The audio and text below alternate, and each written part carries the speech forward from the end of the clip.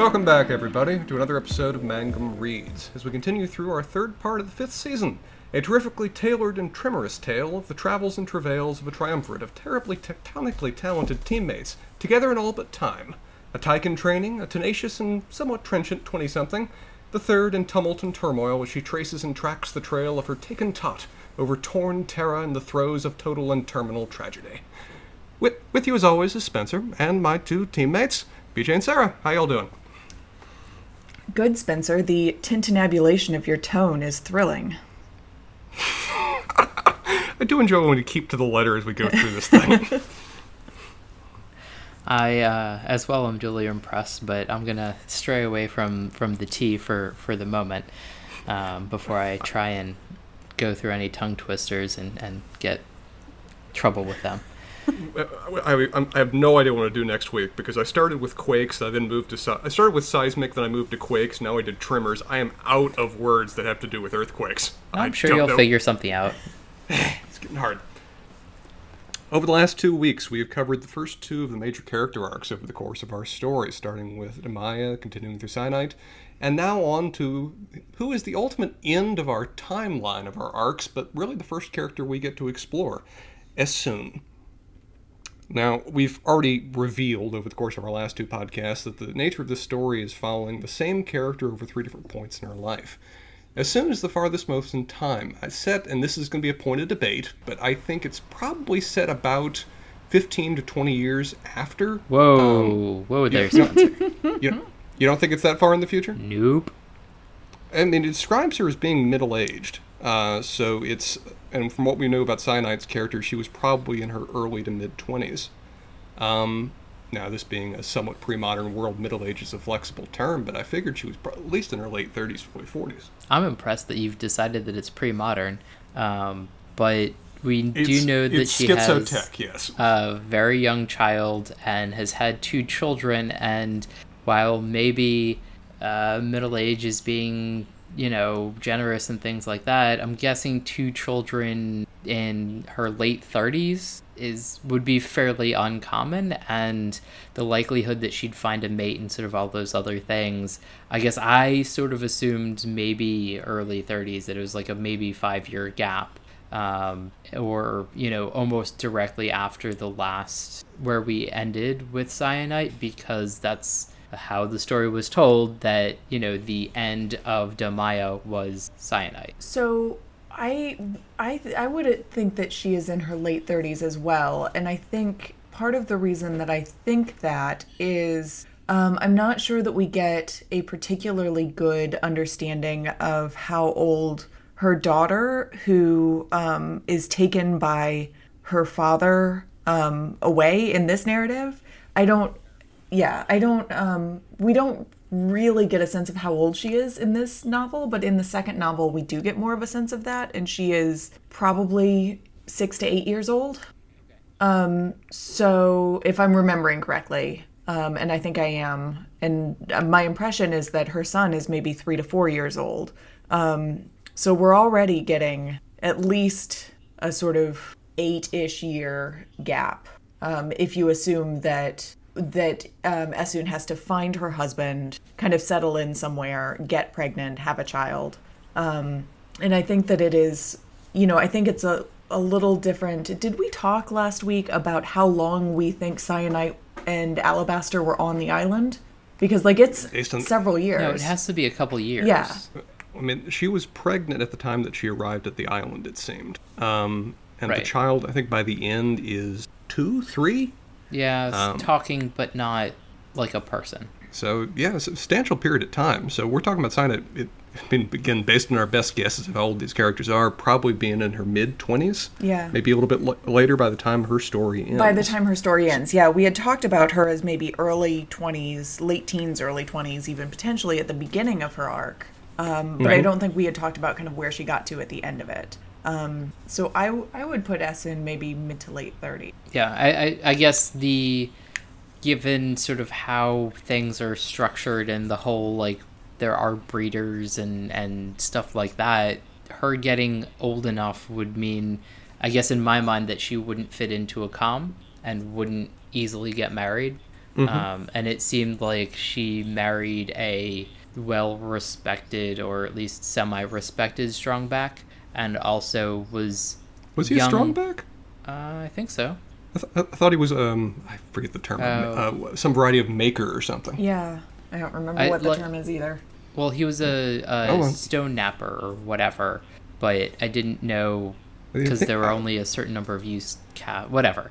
Yeah, it's strongback, resistance, breeders, innovators, and I guess there's a leadership one too. Though we only meet a couple members of that cast. Yeah. Yep. And I don't think he was an innovator.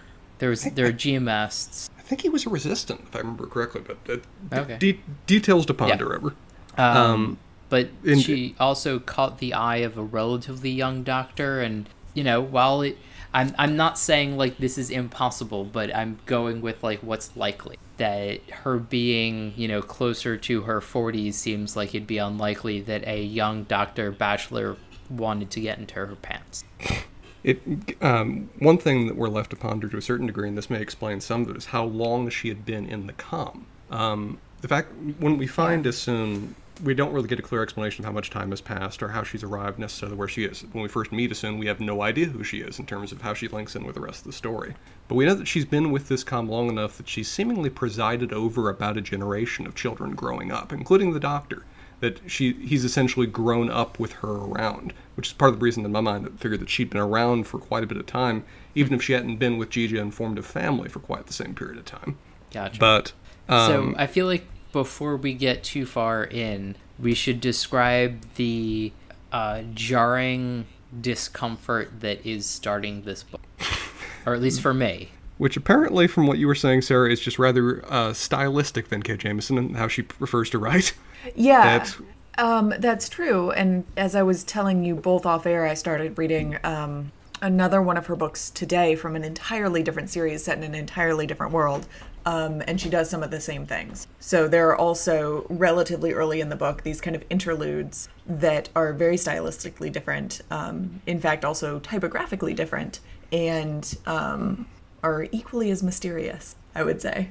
And she's definitely a writer that very much enjoys the idea of having her readers kind of discover the story as she goes, rather than any extensive introduction, extensive explanation. She's very content that she will give you enough that you will find your way, even if it is not immediate.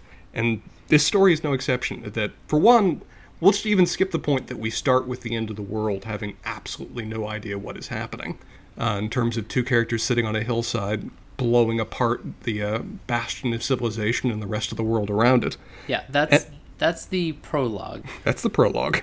And from there, we then go, again, without explanation. And again, it is jarring to start because we start with you.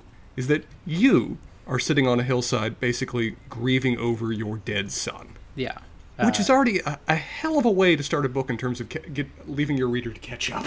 And so from the outset, did you all have thoughts about kind of like who this you was? Like where were you in that kind of discovery process? I was fairly lost. I didn't know. As again, you sort of vaguely talked about off air.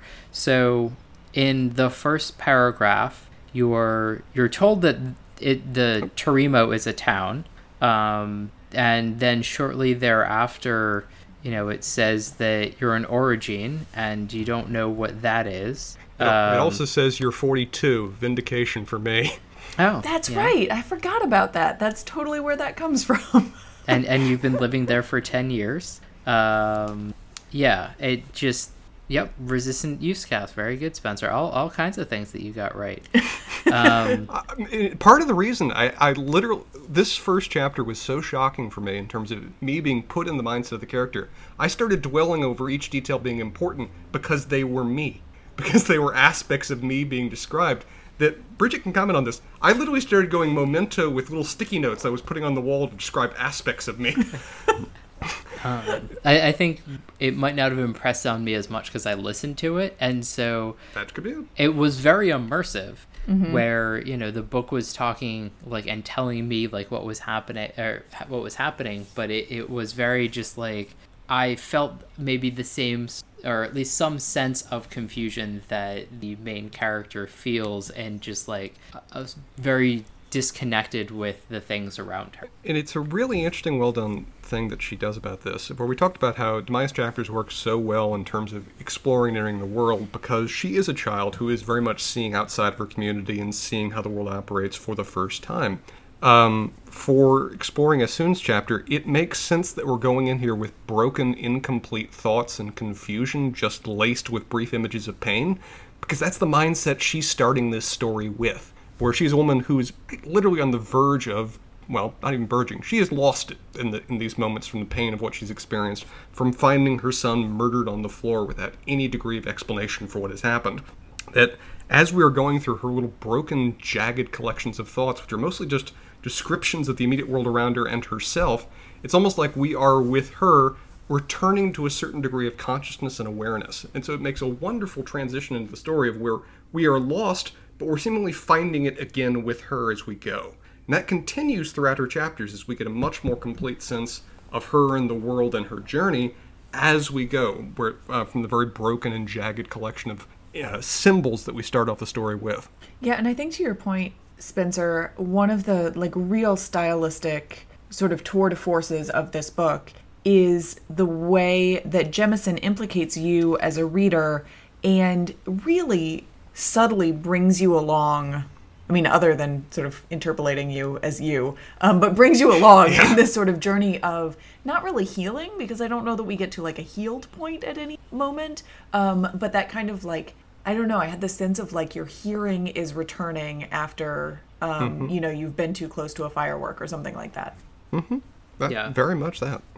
Just piecing together shattered, for lack of a better word, parts of what was a whole psyche. And it's very definitely a recurring theme of, we can't deal with that right now. Mm-hmm. And, you're uncomfortable with going down that line of thought, and that comes up chapter after chapter after chapter, sort of until the reader finds out about the history and the linking to a certain extent of these characters, and then it's sort of at that point that you start making those history connections that you then go, oh, okay, so that's the part that Esun is not thinking about and not dealing with, and as you find that out, she starts to be able to deal with those things again.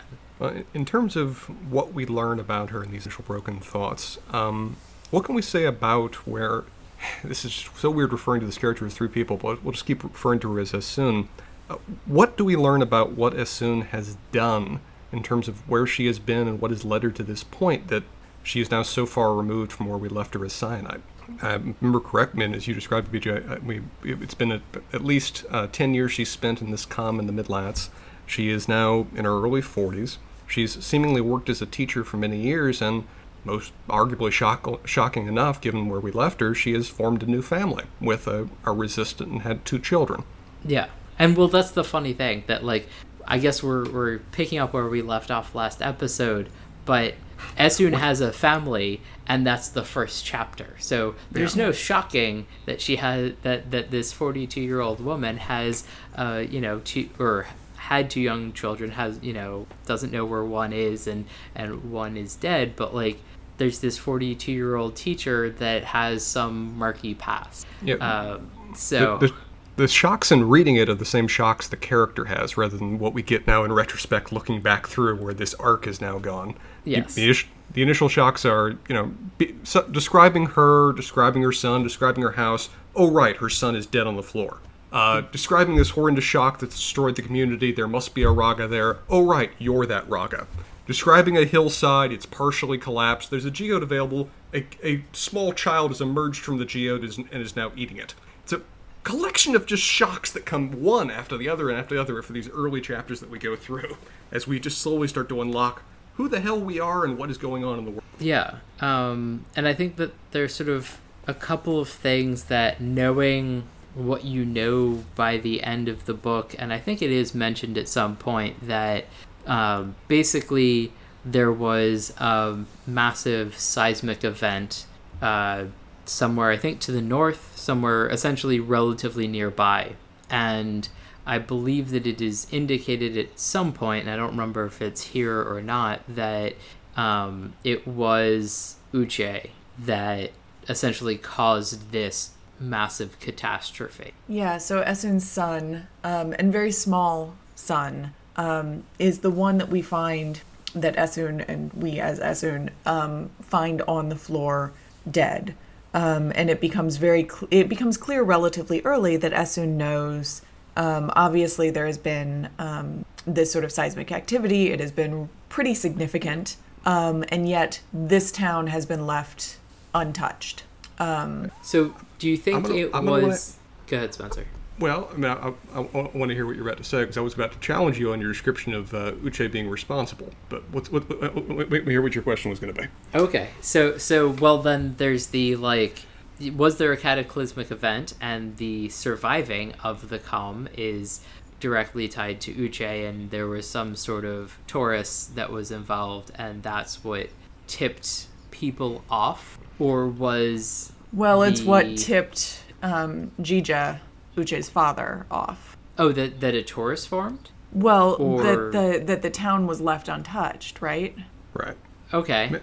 I mean, that was the precipitating event to his murder, right? Do I remember that wrong? I mean, it's a debate that the main character goes throughout a large portion of the story as why Jija did this, what set him off, what finally put him in the know that at least one of his children is an Origin, because the timing doesn't work. She even says that at a certain point. Yeah. The timing doesn't work for Uche having been responsible, because this event happened after seemingly that occurred, or the timing's not perfectly fit with it.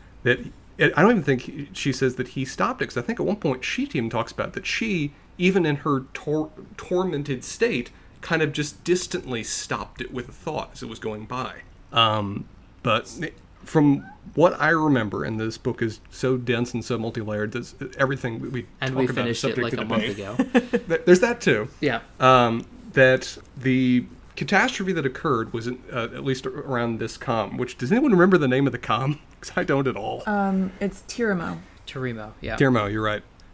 Was the same catastrophe we started the story with. That essentially the threads out from the equator have spread everywhere, and that pretty much all the surrounding communities around were destroyed but Tiramo, because there was a Origin there to stop it. Which immediately clues everyone in the surrounding community into the fact that there must be an Origin here because we're alive. And this being a twisted and terrifying world, their immediate response is, okay, we're alive because there's an Origin here. We must kill them.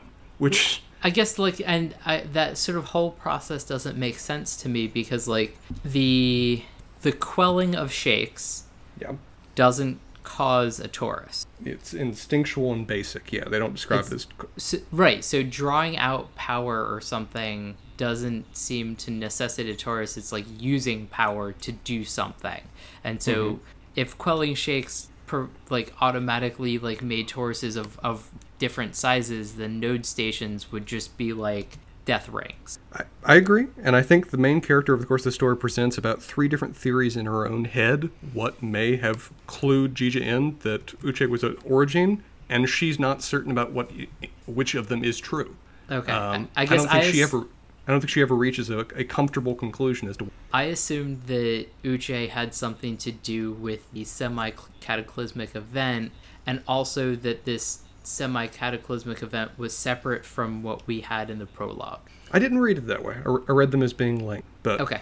No way of knowing if I'm right or wrong. Oh, I thought they were different. I thought the prologue and what is happening in the first chapter proper were not the same event. Maybe the first chapter or the prologue is making him. So, anyway, so we've sort of skirted around this, but I think it's in the first chapter that it fairly clearly states that Esun is sure that her husband killed her younger son. Mm-hmm. And the older child is missing. And that she is convinced that her husband has essentially kidnapped her older daughter. Mm-hmm. At some point, she sort of, again, goes into this dissociative state and sleeps, maybe. And the calm doctor essentially shows up and is just like, you need to, like, leave your house and not, like, try and take care of your dead son and eat and or drink something, let me help you. Mm-hmm. And slowly, with his help, she kind of finds herself again. And with that burial taking place, with a fifth season rapidly descending upon the Com, and the Com preparing for that, she starts to get herself ready to set out on a task, where perhaps to escape from the pain of the moment, or at least find some solution, explanation, absolution for it, she, for the course of her arc, dedicates herself to tracking down her husband, Jija, and asking him confirming with him what happened, presumably killing him, and then also, possibly most importantly, rescuing her daughter, of where she does not know whether Jija realizes that her daughter is an Origin. And at this point, early in the story, has no idea with certainty that her daughter is still alive, just that Jija and the daughter disappeared at the same day at the same time, with the townspeople not thinking anything of it. But she feels an absolute, unconditional need to go pursue them and find a solution to this.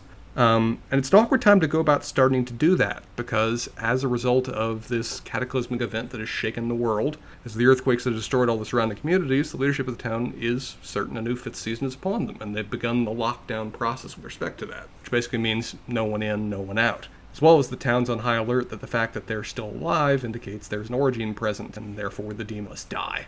Yeah. Not the best condition to be marching around trying to leave in. I can't remember if we've discussed this, and I feel like this might be along the things that we talk about in the fourth episode, where we just sort of generally go over all the questions and confusions that we have with absolutely no answers, but we can discuss it anyway, which is, at what point did you realize that fifth season was just, they decided that there was another season because the regular progressions of the 4 seasons at some point got completely fucked up, and so it's a fifth season?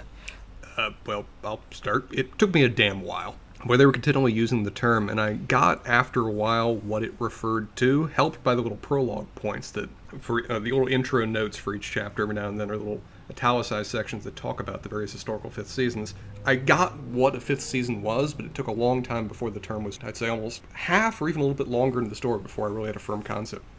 Yeah, I don't remember necessarily, because on a sort of second reading, you obviously already know, so I don't remember where it happened. For me, on the first reading, once you are going back, I think that all of the kind of clues are there for you to pick up on what a fifth season is relatively early, but they seem so trivial that why would you pick up on them that early without knowing to look for them? So like it's interesting because it's there, but it is certainly not put together in a coherent, kind of legible form. Mm-hmm. Yeah. So after Larna, the doctor that has the hots for her, kind of rescues her, and it seems like she sort of briefly considers like having more of an interaction with him, but it's also like he's young and like needs to like continue in this calm, and so I should get out of here before like anything else goes on from here. He particularly reveals that he knows what she is too, doesn't he? Yeah. And he's known for a while, which I think it's another motivation on her part to get the hell out of Dodge, because that is dangerous to him to have to cover for her in moments like this. Yeah, it does seem to be like really motivated by, as you said, Spencer, the danger brought to him. I mean, he has proved himself sort of unknowingly on her part as like a real friend and ally in the fact that he has kept the secret for so long. But now we are living in much more dangerous times. Oh yeah, this is a world very much built around the principle of thou shalt not suffer a witch to live. And anyone who harbors them or in any way provides for them is equally suspect or even potentially guilty. So she's aiming to leave. I love the little first tidbits we get of stone lore throughout all of this, which is, again, not clearly set out or explained at any point, but at this point we're just kind of grasping at straws. That the pack that she, of course, has set aside for traveling, because it's an aspect of the stone lore, that you would have this ready for each member of your family. She assembles together the necessary essentials from the other packs, because her family isn't needing them, and goes to meet with the leader of the Com, which proves a very interesting conversation, in large part because this is one of the few stills, forgive the slur, that we meet over the course of the story, that if he has any degree of prejudice, it is not a violent one, and he has a very pragmatic view of the whole situation with respect to her being an Origine. Yeah, and he's kind of like, so the leader of the comm kind of goes, oh, okay, well, you've been a productive member of society for a while, and the last thing we need before, the aftershakes and all of the insanity that's going to go along with this sets in is a bunch of people, leading a mob and torching you, everything that you ever touched, and basically, becoming an insane mob. So, yeah, I'm more than happy to escort you out of the walls, and, let's get you on your way. Which he kind of does in a fairly straightforward fashion. He walks to the door, he orders them to open it, go on, get going. Yeah. Go on, get going, and then all of the guards kind of go, okay, but wait. We've put 2 and 2 together. Right. And so basically the guards go like, wait a minute, she's an Origine, maybe she caused the problems that we're having now, why don't we kill her, because that makes the most sense. And I believe they turn on her with crossbows. The first one does, yeah. And this is sort of the first glimpse of what an Origine's power is, other than sort of the descriptions of they have something to do with cataclysmic activity, or at least seismic activity. And there's your other letter, seismic. I already did S. You did S's? Oh, that's unfortunate. I'm a luck. So I'll think of something. I'll give you the G's for Geiger. Not Geiger. No, anyway. This isn't radiation. What am I going to do? Yeah. But I mean, in this depiction we see of Orogeny is in some ways much more effective and gritty and real than we see in the first chapter, because it's much more grounded in the individual experience. We see its individual effect on those around her. When we see somebody literally crack the world asunder, it doesn't affect us quite as much, because it falls into the trap of so much magic and fantasy of where it is too big, it is too world-changing. It is there's no way to really conceptualize it or make it in any way grounded in the human experience when somebody can literally, at a call and a word, rend the crust of the world asunder. So did we actually get that was an Origine? We don't know at the time, I don't think. I don't know that we had it at the time. I think this is the first time that we had like a described Origine doing something.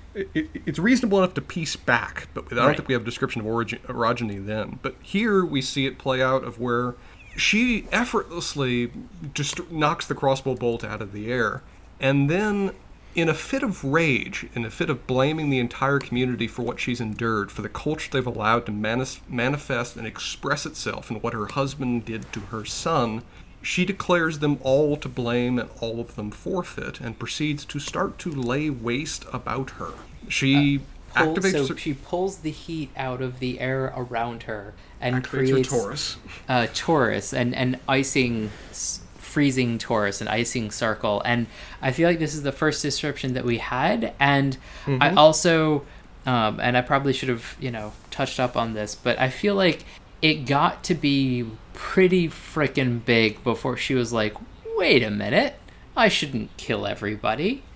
I mean, it seemed like her activating the Taurus is drawing the energy out of the air, and she does that to flash freeze the immediate guards around her, including, very sadly, the leader who'd originally protected her and wanted to just get her safely out of town. But she also uses it to direct the energy elsewhere, into the earth. And we see the command over tectonics that helps explain the first prologue that we saw, as she proceeds to rather arbitrarily, well, not arbitrarily, rather intentionally, kill the comm. She breaks their water catch. She breaks their supply of water that will allow the community to persist. She shatters their stores under the ground. She breaks their buildings. She renders this comm, in a state it does not yet know, but will know soon, lifeless, while at the same time slaughtering those around her. And I feel like she doesn't go crazy because Lerna appears later. Lerna appears... Well, most of the immediate damage to people is around her. The damage to the fundamentals of the city... are not immediately apparent and not in a way that's really harmful, but I don't know what she would have continued to do. I don't think she knows what she would have continued to do if her thoughts had not been interrupted by seeing the human experience of what the results of her actions were, as she sees a family running for cover. Yep. And that moment, that connection to her own experience, what she's herself going through, snaps her back to reality, and she walks off into the sunset with a very stinging thought in her head about where the monster always is. It is you. Yep. And Spencer, what I was going for is Richter. Thank you. Anyway, so that's sort of her first chapter. I think she sort of wanders off and then fairly quickly goes to sleep. Mm-hmm.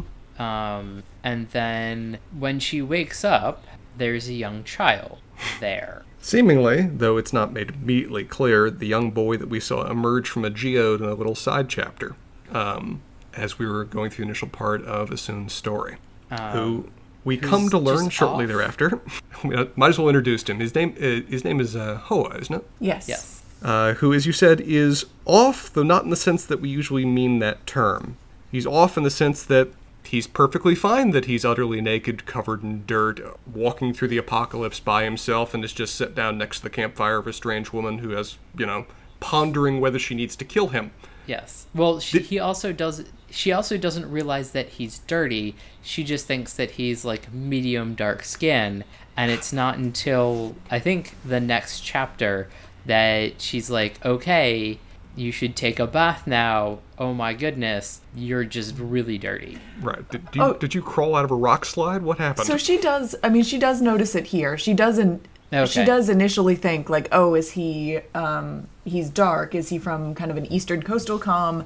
And then it goes into this sort of like, but then he like starts to move, and her kind of motherly, this is a child, this isn't a dark skinned child, this child is just dirty.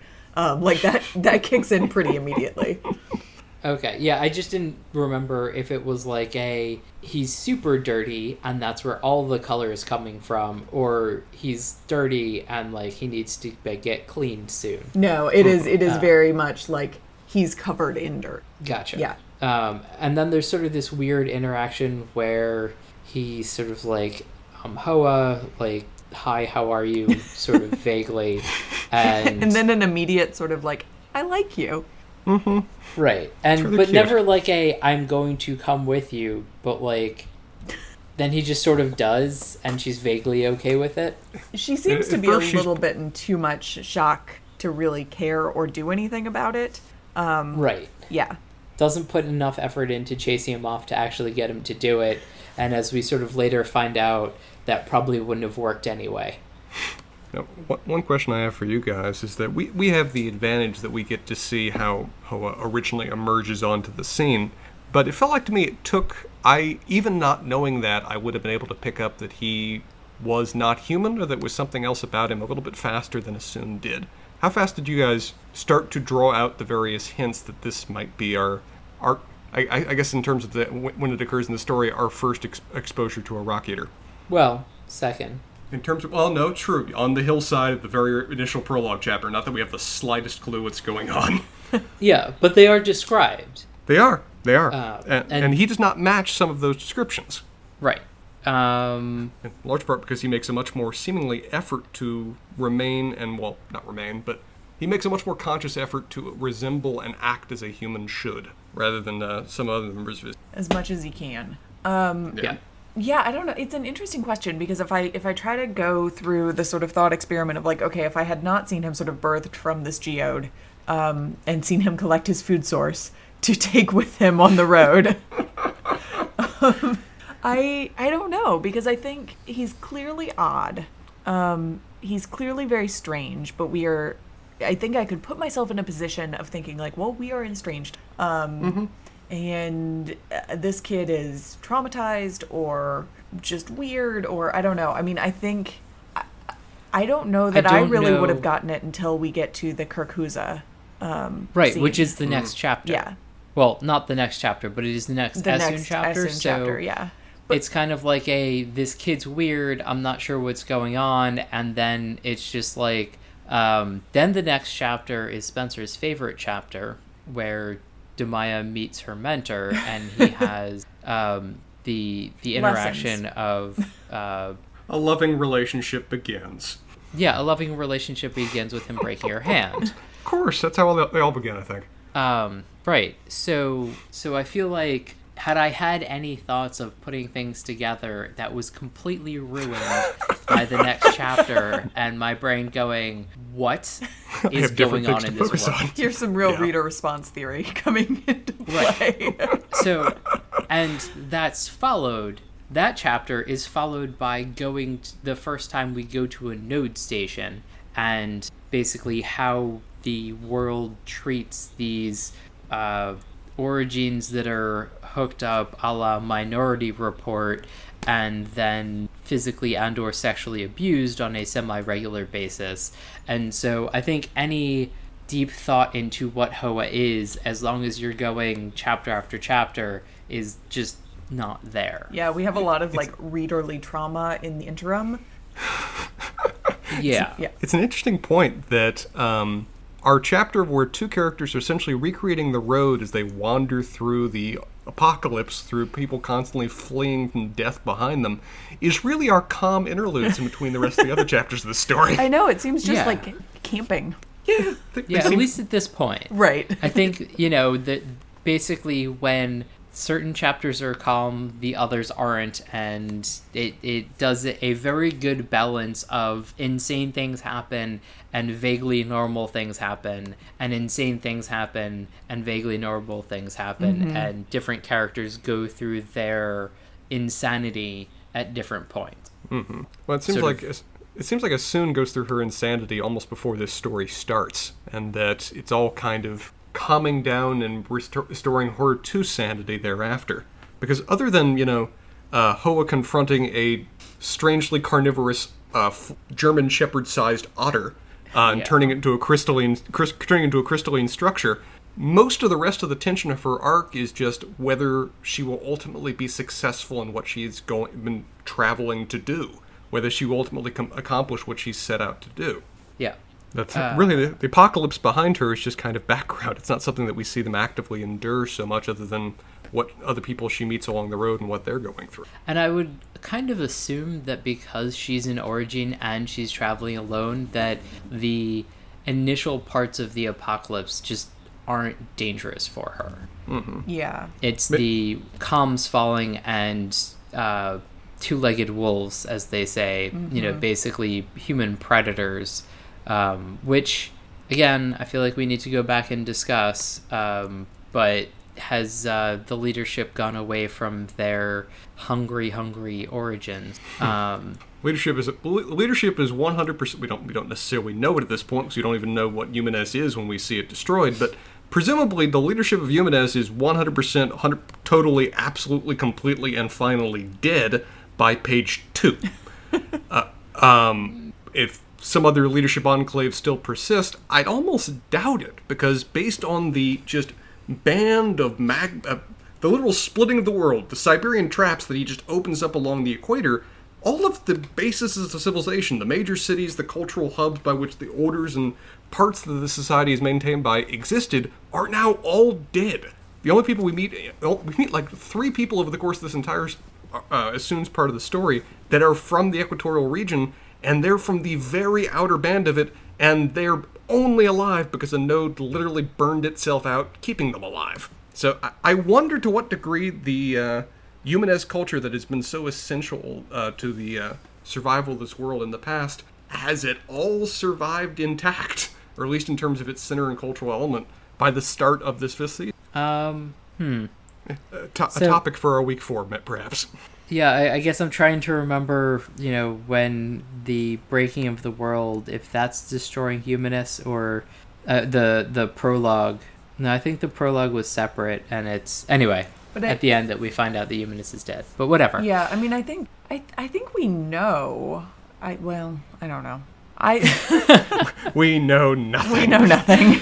It's sort of hard to know exactly what we know, even at the end of this book, when a lot of it is explained. And I think part of that is we finished reading it a really long time ago. Yeah. And part of that is a lot of things aren't perfectly clear.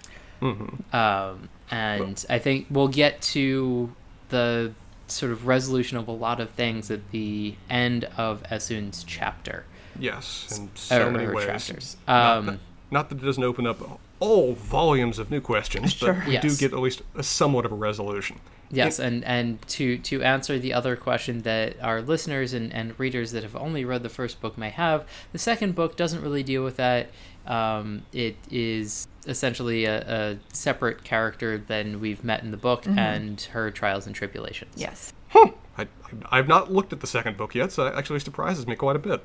Yeah, I was surprised too, and disappointed is not the right word, but... You were invested at a certain point and wanted that to continue rather than get invested in somebody else. Exactly. So, basically, the second chapter is we're introduced to Hoa, and Hoa joins Essun on her wandering, and they walk off together. With no questions asked, answered, or offered by Hoa over the course of her initial interactions with him. No, there's a lot of just sort of staring wide-eyed at Essun. Yep. Right. And Essun sort of is like, well, I'm still a mother, and so I guess I'll take this child with me.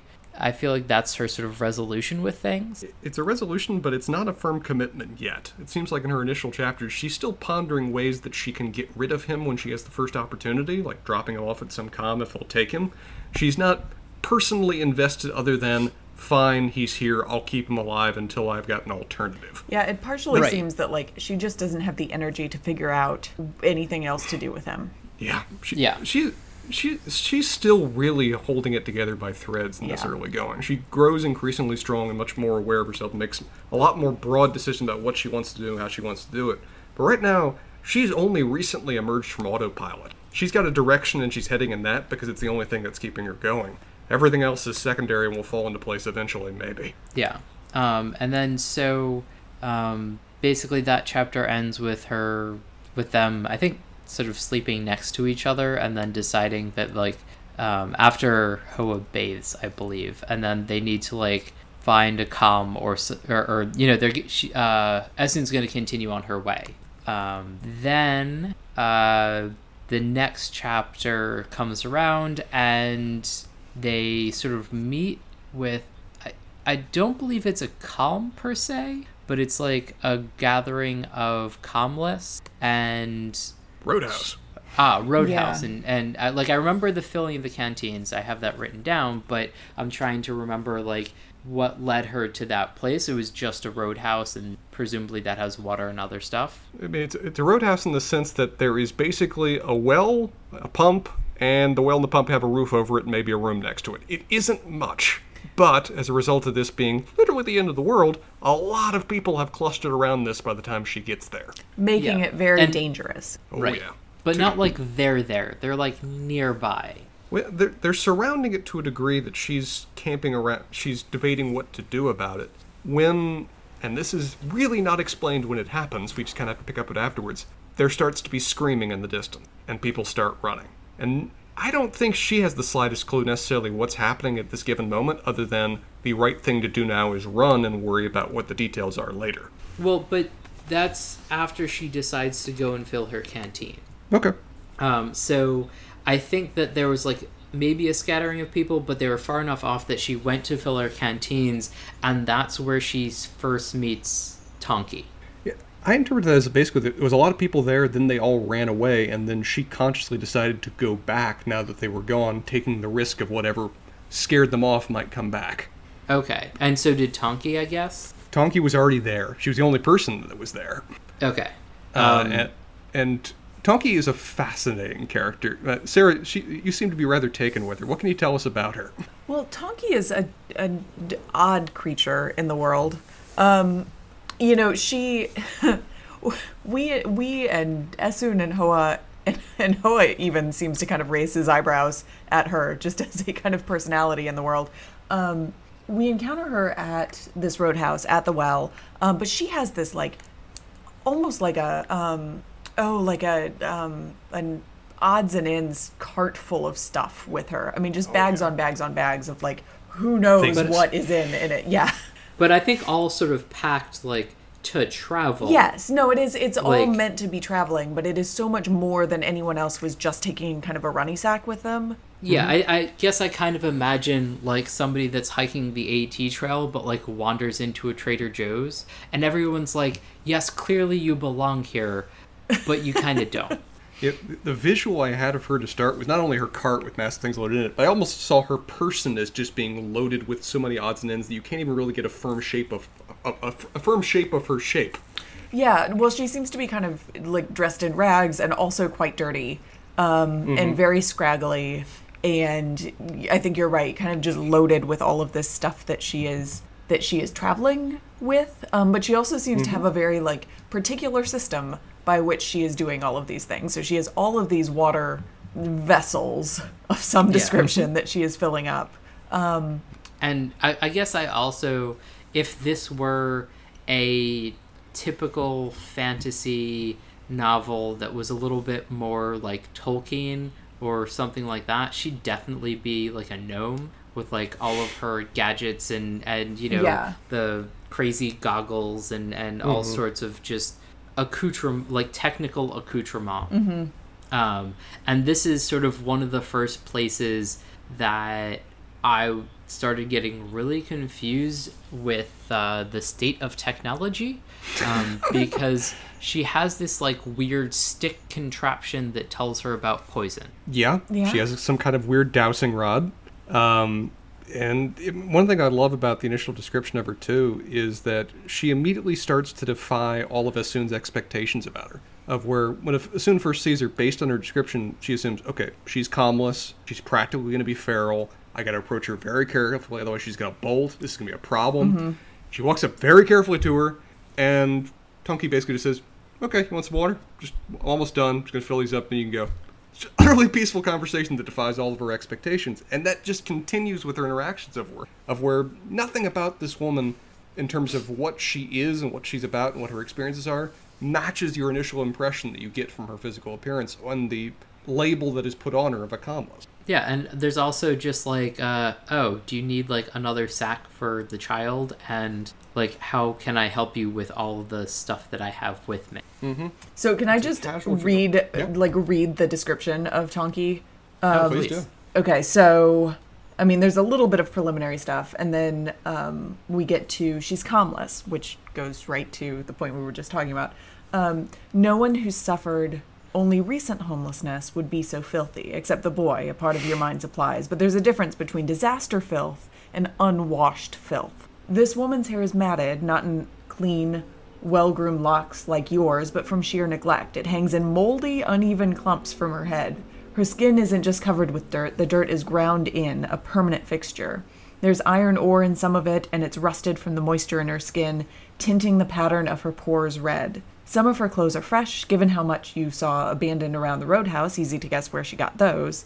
And the pack at her feet is one of 3, each one fat with supplies and dangling an already filled canteen. But her body odor is so high and ripe that you hope she's taking all that water to use for a bath. So, I mean, this is like almost creature of the earth like. Oh, yeah. She has grown to the position that she is, which, okay, I got to go into this early because it will be revealed later, but it's important. I think we previously discussed that none of us at any point, meeting this character now or meeting Binoff later, tied the two characters together. No. Yeah. I did not. Yeah. Also, I think a serious wrench that was thrown into this is the next chapter that continues with this group of unlikely characters, because these 3 do set off together. We find out that Tonki is at least sort of anatomically vaguely male. Yeah, and unclear kind of to what extent. I mean, like, Yeah, you it know, was if like this is a sort of like intersex kind of thing, or like what is going on here. Right. I think there was a very surprised text from Spencer describing the scene, which was, and you look over and notice that apparently under all that matted hair and grime, there's a penis. That surprises you a little bit.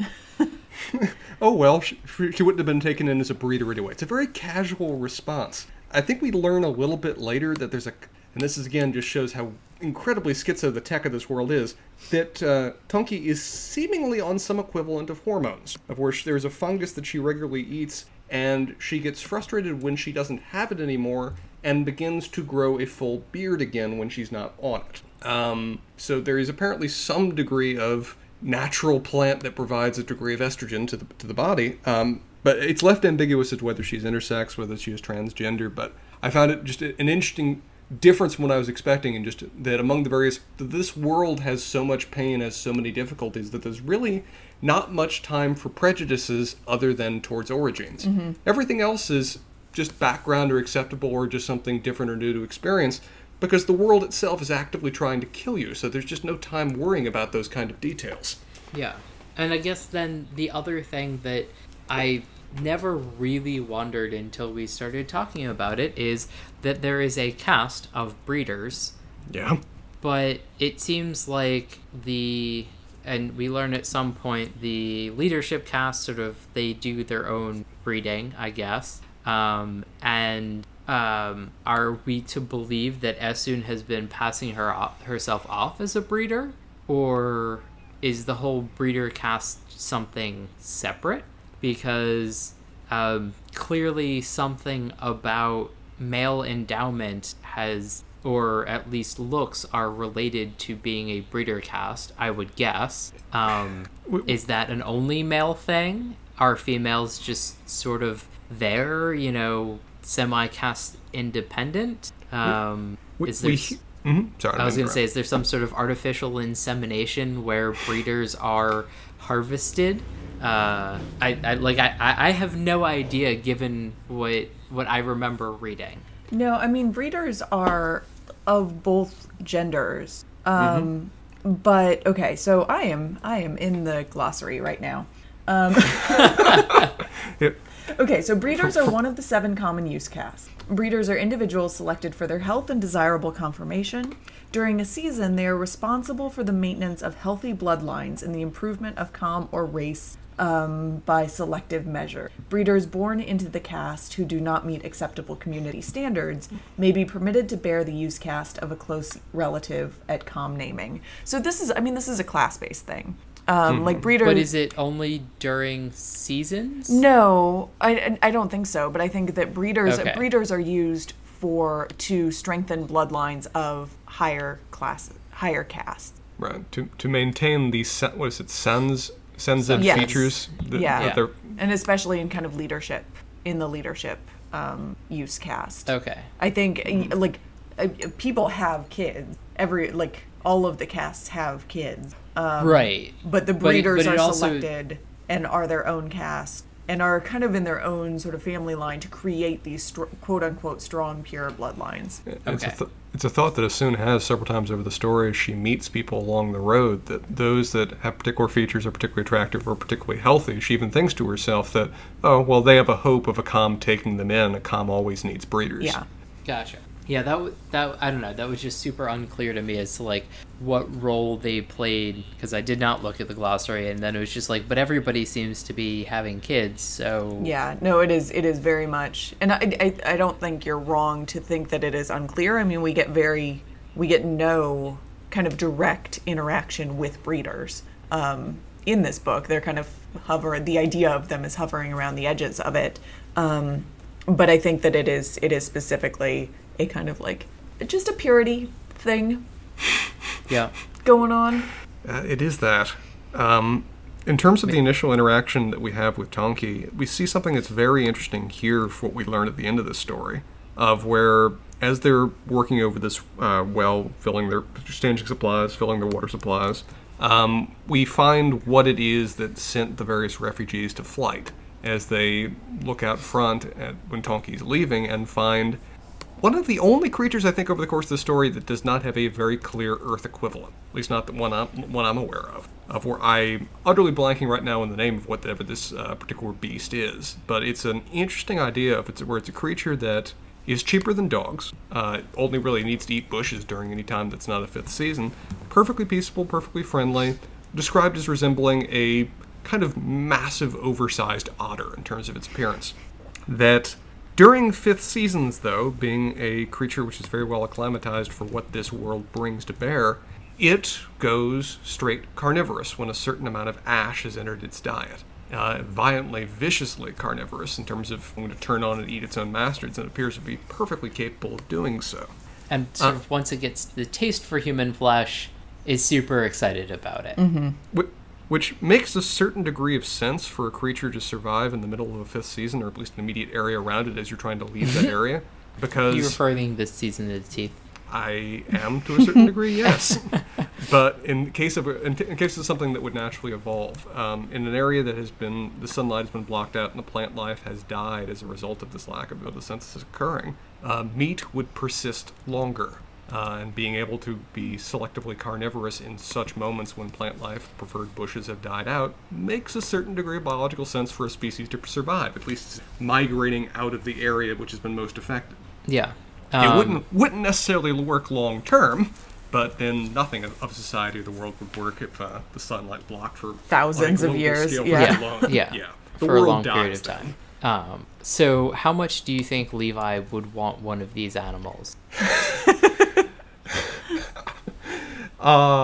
It does seem like a creature that would suit him well. I'm just now left to think whether he would intentionally feed it ash at certain moments to see what would happen. That is 100% something that would happen at some point, probably like far away from civilization, and like maybe he'd put it down if he had to, or just keep it on a short leash, like who knows. So basically there are these three or four creatures that then converge on first Tonki, but then Hoa rapidly intervenes. Yeah, so converges on the three of them, and Hoa just sort of goes out to greet them as Essun sort of gathers energy to ice them, and sort of as I think she tries to tell them, like, get near me so I can protect us, and Hoa's like, oh no, I'm gonna wander out there and face down these crazy land otters, and I think like hisses at them and like bares his teeth, and she notices that he has like super sharp teeth, which brings to mind certain populations that for whatever reason have very pointy or maybe filed teeth for certain reasons, and that wasn't made clear, but I think that sort of ties into the season of the teeth, which I think we at some point mentioned basically is with the story of Shimshena, when the ruling classes sort of decided that they liked eating people and Long Pig was super tasty, and I think it sort of brought up visions of that era. And so when Hoa faces this creature down, this creature then like charges Hoa.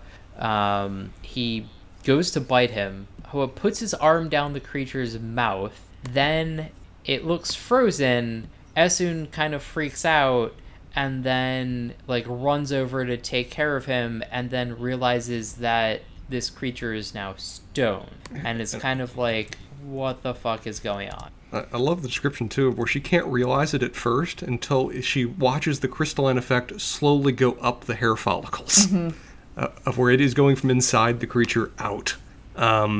And if she wasn't certain enough as is that this is not just part of this very oddly diverse, that he's not of a distant culture of this incredibly oddly diverse world that she lives in, she sees that, she ponders how she's even going to get his arm out as she's working through this, and he just kind of sighs and just breaks its jaw, just as a casual gesture of moving his arm down.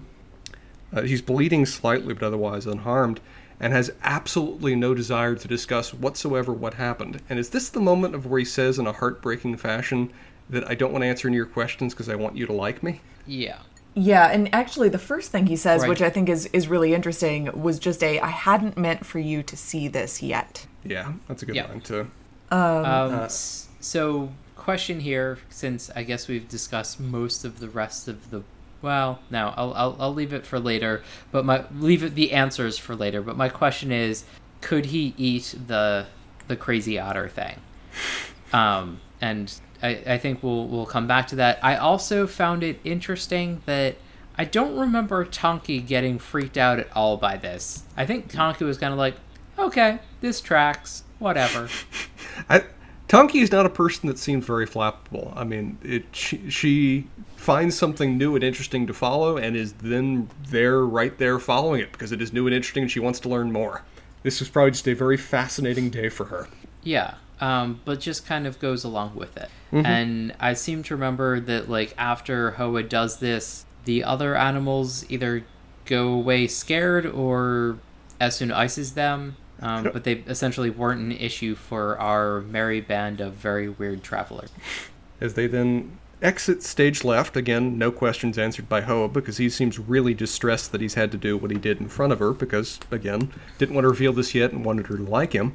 And they go back to Tonki's home, which I think I texted you guys is a place I really want somebody to draw because it just sounds gorgeous. Wait, Tonki's home? Yeah.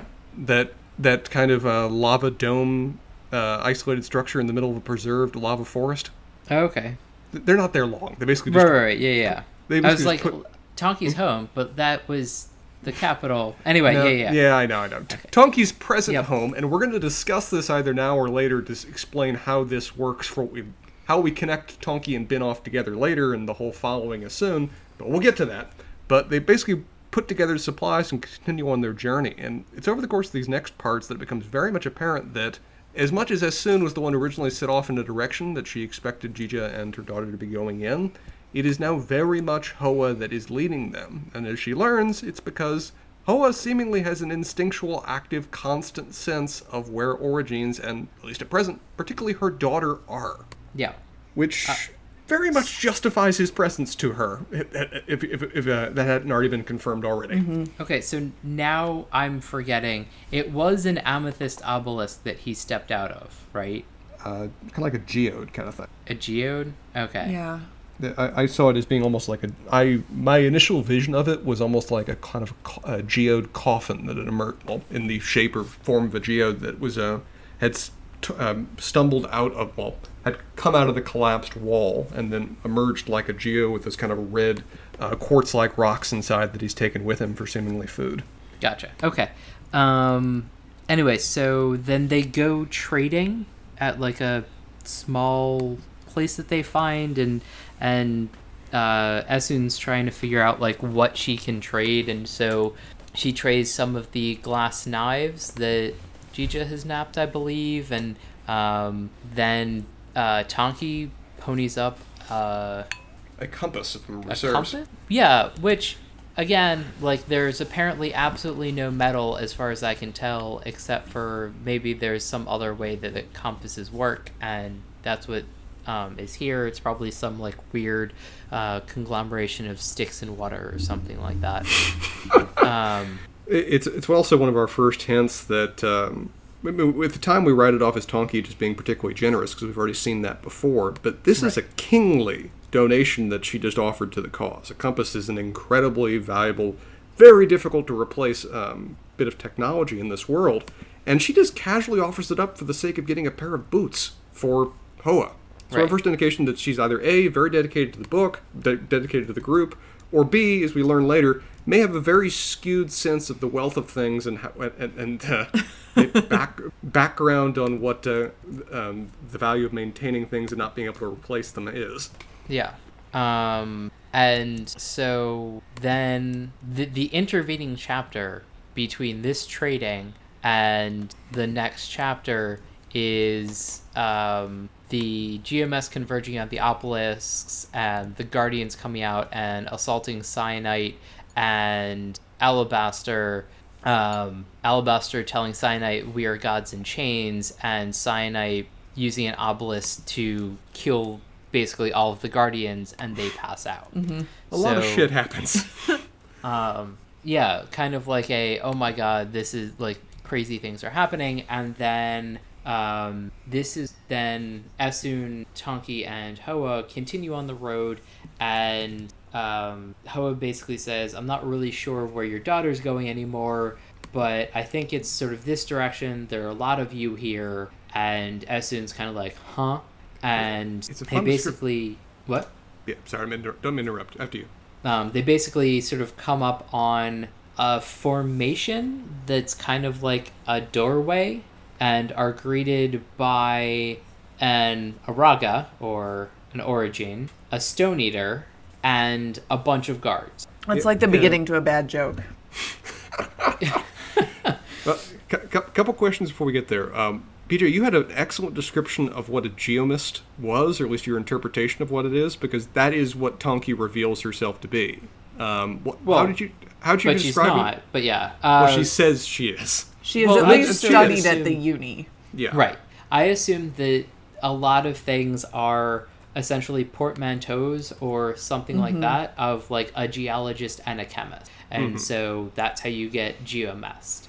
And they call them mests, and I sort of just ran with that because especially now that I know that comm is community, it's just sort of like one of those things that writers sort of end up doing a lot, where they take English words and doing things to them and getting words that we don't know. And so I guess that's sort of where geomest fit in my mind. And then I tried to figure out like what raga or origin, and I think I came up with original genes or something like that.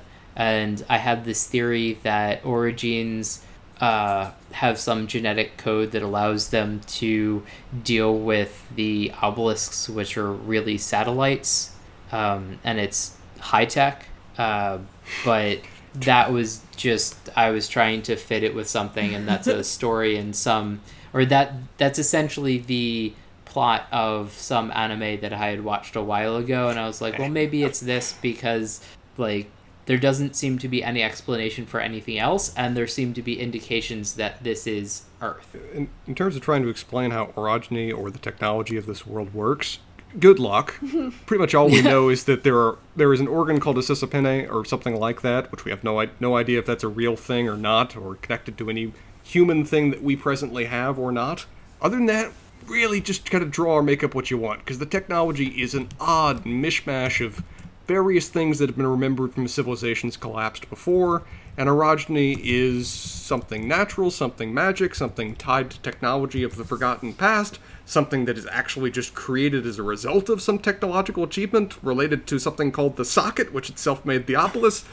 We can go down a rabbit hole in a dozen different directions and get lost in the process.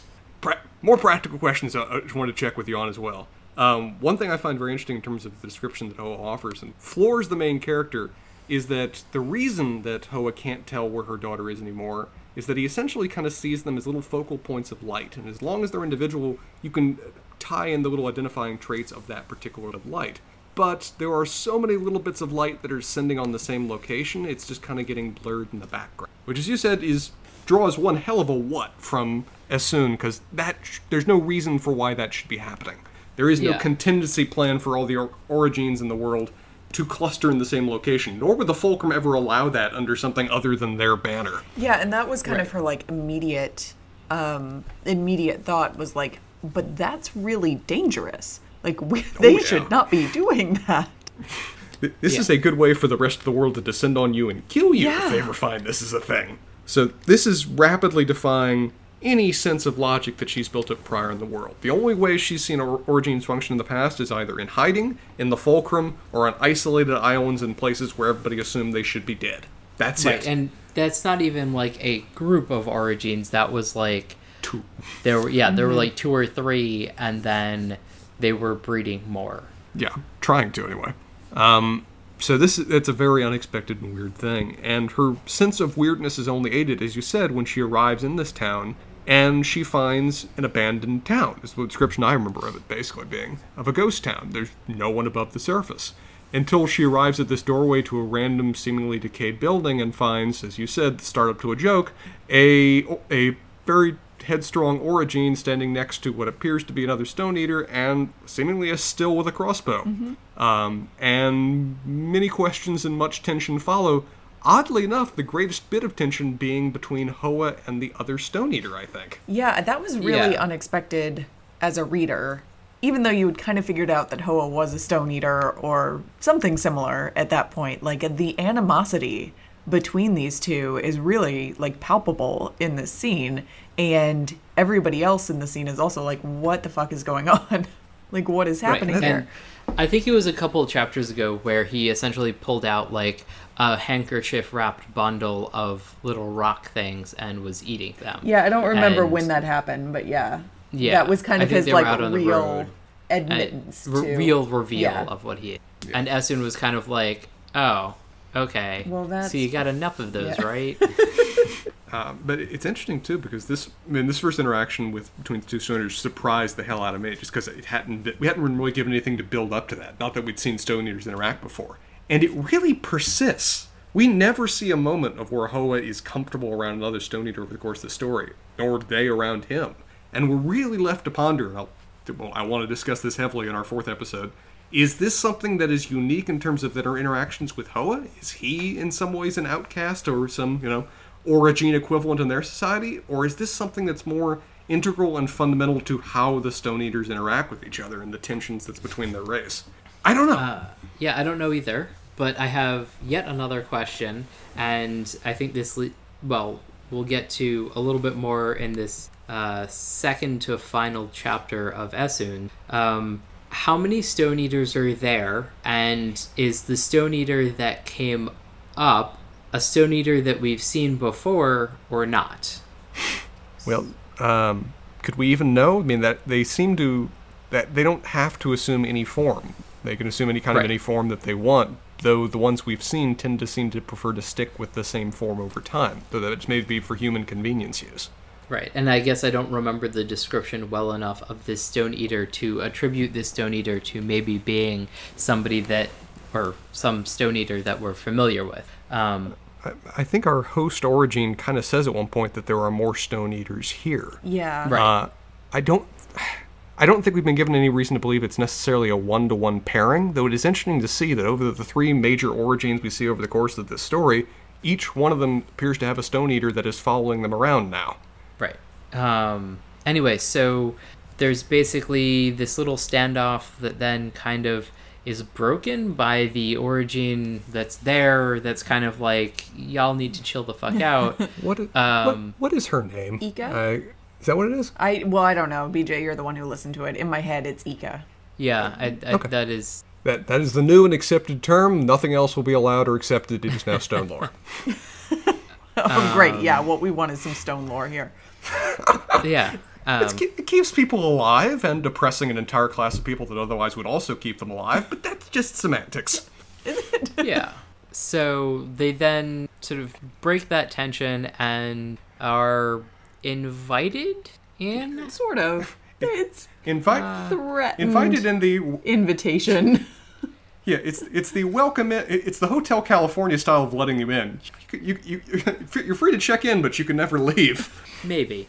Ika pretty much straight up tells them, or strongly suggests with a smile kind of way of that you need to come in now, and now that you're here, you can't exit. We just never Yeah. get to see the resolution of that before the story ends. Yes, and I guess sort of my presumption is like, until you are part of our group, we won't let you out to like rain ungodly hell on us from the crazies out there. To tell the world of our presence. Yeah. Right. And so I think that there's some trust basically because it's like, oh, well, you're an Argene, so like you're not going to hopefully do anything particularly stupid. I mean, are we to believe, again, this is just a pondering because we hella don't know, are the various Stone Eaters leading Origins to this point? Because that's the only reason Assun got here. I would That's an say interesting yes. question. I think it is mentioned Assun did not that have it's some like, kind of natural draw to there's- this Sure. location. She's told by Ika that there is a natural draw, but she doesn't seem to feel it. It's very much Hoa that actually brings her here. Right. Well, presumably, I think it's essentially stated that like she would have come anyway at some point eventually. And my guess That's a is, broad description.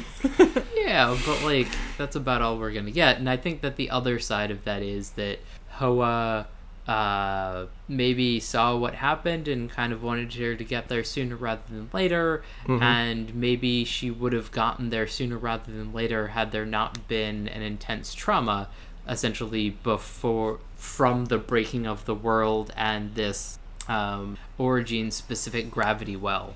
In terms of the visual that you guys get from this world, I almost view it as like a geode equivalent of Willy Wonka in terms of the description that they paint of this thing inside. But it is a hell of a visual of this kind of purposefully preserved, isolated, well, purposefully, what's the word I'm going with? Persistent community that exists under the ground in a way that, from her perspective on what below ground, how well below ground formations do during the middle of the tectonic activity, does not make any sense whatsoever, but seemingly has endured throughout countless fifth seasons, other than the fact that the people in it don't seem to endure quite as well. Yeah, I guess I did not assume that this was an enduring community. But enduring, it's not the community, the enduring world of itself. It persists. Okay. The people in The it structure. notably don't. Yeah. And notably, the people there before are corpses. And I guess this is also where we are further introduced that it's likely that Origins could do many more things than they do, because it's very much stated that basically all of the non-crappy like additions of essentially scaffolding over incredible architecture, that architecture is essentially molded out of stone done by Origins. Even the tech that powers the the air filtrators, the air filtration that allows this community to function underground, is seemingly kind of naturally powered by latent orogeny in the back from the people that are in it. And nobody has any idea how it actually works. To the point that the initial explorers couldn't get it to work because they weren't Origins. It wasn't until Ika originally showed up with her mom that suddenly everything starts to come on and a community is able to grow and persist. Yeah, I guess there are fairly distinct images that I have in my head, and I think some of it comes from other books and games and things that I've played, where it's sort of a very distinct geode look, but very structured images. And also very glowy. Very Yes. glowy. And jagged, too. I mean, she talks about the ground just being a mismatch of knives with just boards planked over them. Yeah. At some point, Spencer, we'll have to revisit you playing Mass Effect Andromeda. But there's Topic sort of, for another day. yeah, a topic for another day, or maybe after we finish the episode. But there are sort of these structures that you end up in where, and this drove me insane, but like if you step in the wrong place, it kills you fairly quickly. Well, that's just bad game design there. That is a very good addition to the description of Mass Effect Andromeda, but that's sort of how I imagined this underground geode-like thing. Also kind of how the Iron Throne is described in the books, at least, where it's just like, you can sit there, you might die, And you're certainly going to be there are- uncomfortable. yeah, you're certainly going to be uncomfortable, and you're probably going to get cut real quick. But, like, you can do it. Yeah, it is functional in a sense of the word. And that's kind of an accurate description of this thing, of where it is functional in a sense of the word. Not necessarily for humans. Humans kind of needed various additions put on top of it for it to work. But it's a place that is persistent, that is resistant to the world around it, and it is where various origins seemingly are clustering together for the purposes of building a new community, despite what has happened to the world. And this is really the first moment of where it is very played out how bad what happened is. Of where we have our various origins, Ika leading the way, talk about, in a way that's kind of revealing to Tonki, who does not know this but may suspect. Well, and the reader. And the reader, too. We are stills in this story listening in as well. The true scale of this fifth season in a way that the world has never seen before. Of where Tonki kind of just thought that, it'll be decades, it'll suck, but, we've endured worse, we can make it through this. And as soon originally says, no, it'll be hundreds of years. And then Ika looks at her and she kind of, or 1,000, never. As Yep. This is an event that there's no real human concept of time that'll really go into how long things could return to normal. A normal doesn't exist anymore in any practical human sense. A new world is upon us, and it is not. It is inherently hostile to mankind. Yep. Anyway, so basically after the initial wandering in the Geode City, the next chapter is the island, the love triangle, Cyanide having her child, and her go out on a pirate expedition. The real brief précis of these chapters that you're giving in the interim are super bizarre and really great, BJ. So, you know. Well, that's kind of my notes to like bring up like the rest of like what actually happens. We get this quote. Father Earth started hating life when they destroyed the water and drilled into it. Finally, they destroyed his only child. And then we get the returning to Alia and the calming of the volcanoes and sort of that mess. But this quote was when I was just like, oh, holy shit. Okay, so this is when I decided that we were in the future. Okay. That people were drilling for oil, fucked something up, and destroyed the moon. How those events are in any way connected is a different question. Right. Because one does not inherently lead to the other. But... Right. So I guess I assumed that then there were like complete title shifts because, you know, with the quick destruction of the moon, sort of everything geological would just get weird. Yeah. And in any way that the moon would be destroyed, the amount of impacts you'd have on the Earth that could easily split the crust and lead to all kinds of other fun events would be high. You can't crack the moon without a large portion of it falling down to the Earth. So between the tides being messed up, between the very magnetic field of the Earth being altered permanently, the loss of the moon would cause a lot of these things to occur from what we understand about science. So, like you, BJ, when that happened, I think I even sent you guys a text going, okay, let's chart this out, because this seems to finally make a certain degree of sense. Does not explain demonic otters, but that's among a collection of things that is not fully explained about how this could be future Earth. So then I have lots of notes and lots of questions, and I just started writing stuff in my notes rather than, like, brief summaries of chapters, but... I believe this is the chapter where Essen realizes that Tonki is being off. Yeah. And Tonki has been following her for her entire life. Yeah, their meeting at the Roadhouse was not like a chance meeting. Right. So Tonki set that up. She basically says, I've been paying like all of the people to keep tabs on you. And I almost lost you when you were hanging out on the island and then like made some new volcanoes. Because casual. Yeah. Yeah. And basically the Beanoff/Tonki has been studying sockets her entire life and was kind of thrown out by her family. Her family, the university, really kind of everybody. And so here I have the why was she disowned, and maybe we can talk about this more in the next pod, but basically I was just like, well, is it because she definitely seems like she's on the spectrum, or her seemingly male to female transition, or something along those lines. Anyway, so I think I haven't... What? Yeah, just in terms of plot points, and it's odd in a novel where we've got characters that can crack the surface of the world or end Yellowstone era hotspots with an act of will, but I found the idea of Tonki following her and finding her again in the middle of this apocalypse to be what required the most willful suspension of disbelief from me. Of where... Really?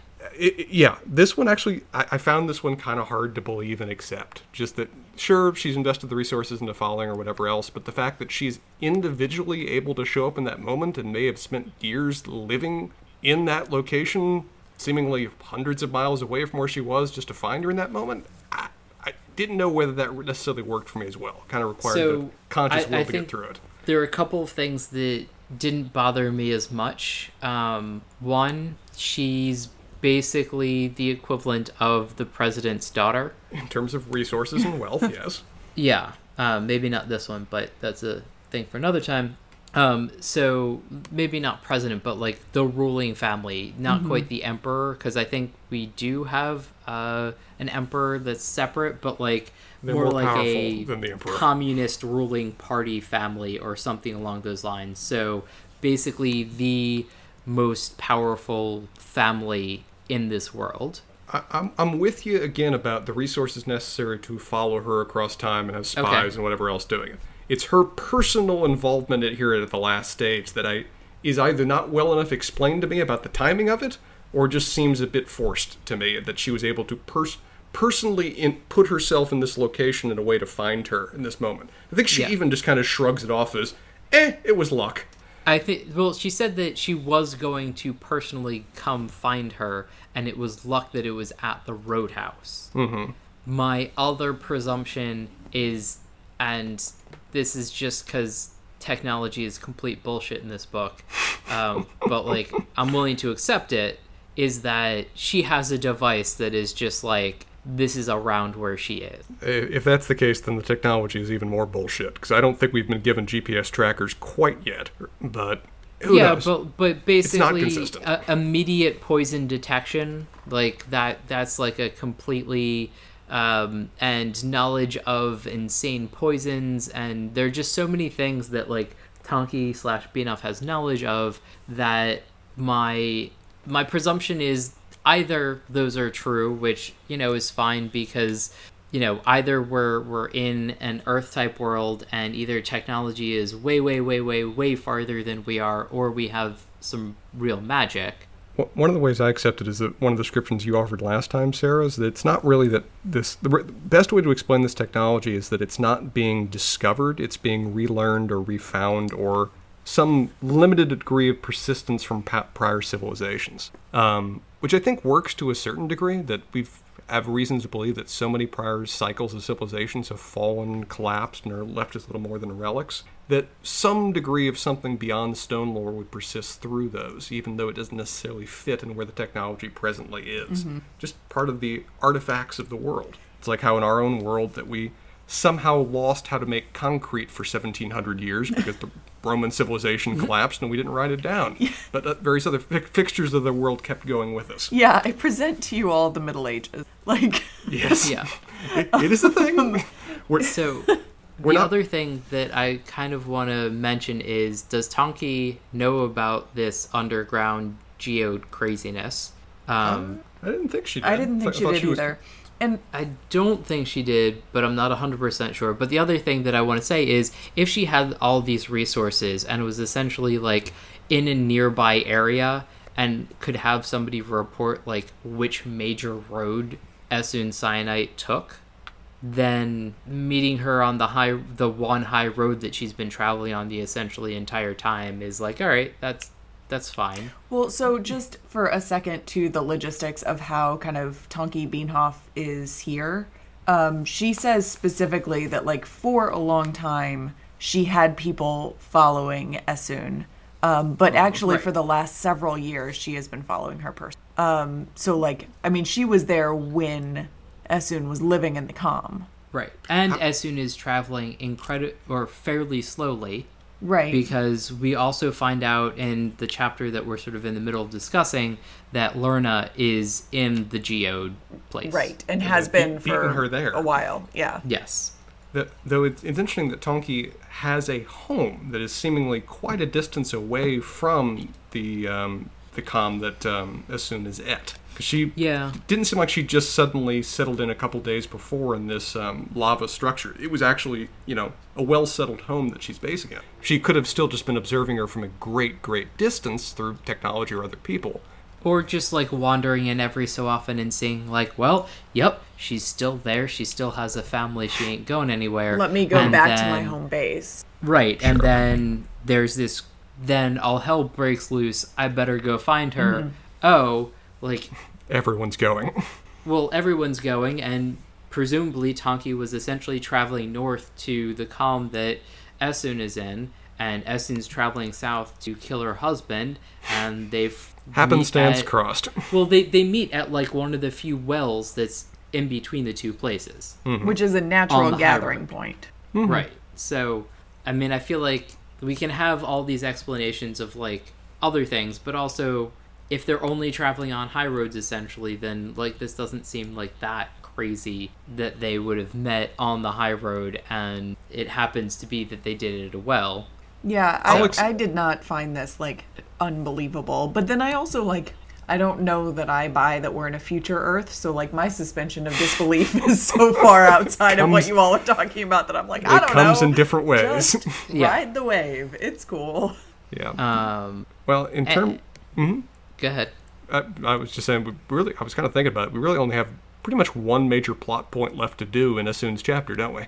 So there's one thing that I sort of wanted to mention in the underneath before we have the meeting that she needs to attend, which is there are what are described as sort of weird pointy lines on a lot of the stairways, and that seem to be like room markings and directions. And my brain was like, oh, maybe that's Chinese, kind of like the description of Sanzed as dark and wiry. So maybe this is sort of... Anyway. We're talking about a world that is so far removed in the future that the world has kind of pushed itself together into a kind of Pangaea again. So if or it is... people don't travel on the ocean because it's completely unsafe, because that's what everybody was just like, holy crap, like an island. So... I think it doesn't even say at one point that the continents welded themselves back together in some way. It could very well have. I don't remember. Yeah, and also, I'm curious that you pronounce it Pangaea. I was not going to mention that, but... Go on ahead. It's okay. I regularly moment do I this said with it, I went, Spencer. oh crap, BJ's going to seize on that one in a heartbeat. It's like... You know when you say a word wrong and you turn to that one friend and says, "Oh, we're gonna make an issue out of this right now." I know I did it. Yeah. So the funnier thing is I go through this with Bree fairly often, because there are many, many, many words that she has only read and never said out loud or heard somebody else say, and so she'll say something and I'll just give her a look and be like, "What?" Anyway, so back to the book. Esun has a meeting set up that she is told to attend. And is given very little information about what that is, other than where it's going to take place. She kind of takes a roundabout route to get there, meeting with the doctor first, I think. Does she meet with the doctor first, or is that something that even precedes this? Doesn't matter. I don't know. I think she meets Lerna first. Goes to the location and is immediately greeted at the door by... And I was about to say her name, and then it passed right out of my mind. Alabaster's Stone Eater that he's often with. Thank you. Who is in the doorway, and we get another really tense standoff kind of scene between her and Hoa. Yes, and so that was my question. Is it Antimony that we first meet, or is Hoa just, like, not cool with any other Stone Eater? Yeah, and I'm not sure. You asked that question, BJ, and I was like, oh yeah, of course that was Antimony. And then I was like, well, right. But why? I don't think I had any Ika? idea that would have been, like, why would that be the case? So I don't know. It could have. We do know that there are other Stone Eaters, and there isn't there. Enough information that, like, right. It is someone who vaguely resembles Antimony. Right. Y'all just racist. The Stone Eaters don't all look alike. I don't think they do. So she has a conversation with Alabaster, who is not looking well. That's just a very casual reveal you do about that right there. I was a bit shocked to find Alabaster in that room at that given time. Yeah. There are so many shocking things that go on. This is essentially the end of the book. This is like all the reveals at once. Spencer, I think we had discussed that you had seen this. I don't know if you have, Sarah, but there's a series called Dollhouse. I haven't. It's on my list though. It's interesting. It's sort of fine. It's by Joss Whedon. It's not his best. What? It's not his best. It's not his best, but I think it's not his worst. So the first season is very much like sort of enemy of the week, and there's sort of like an undertone of like you're finding out what's going on. Midway through the second season, I think he finds out that the series is going to be canceled after this season. And then this like second half, and maybe like this like the last quarter of the second season is, well, here was where the plot was going to go, and I have about 3 hours to tell you, and I'm going to do it because we're not going to have another Firefly bullshit. Don't even. Right. And so that's kind of what this last chapter / one conversation felt like, was essentially the entire book, or a lot of it, being condensed to like as Terry would say, like 15 Kindles. I don't even know if it's that many. No, it's very It- short and a lot of like very, one might say sketchy details on anything. But we have this last kind of conversation between, or last conversation in the book between Alabaster and Essun. Yeah. Well, we don't know that it's the last conversation. No, but, just it's last sort of conversation in this book, let's Right. say, yeah.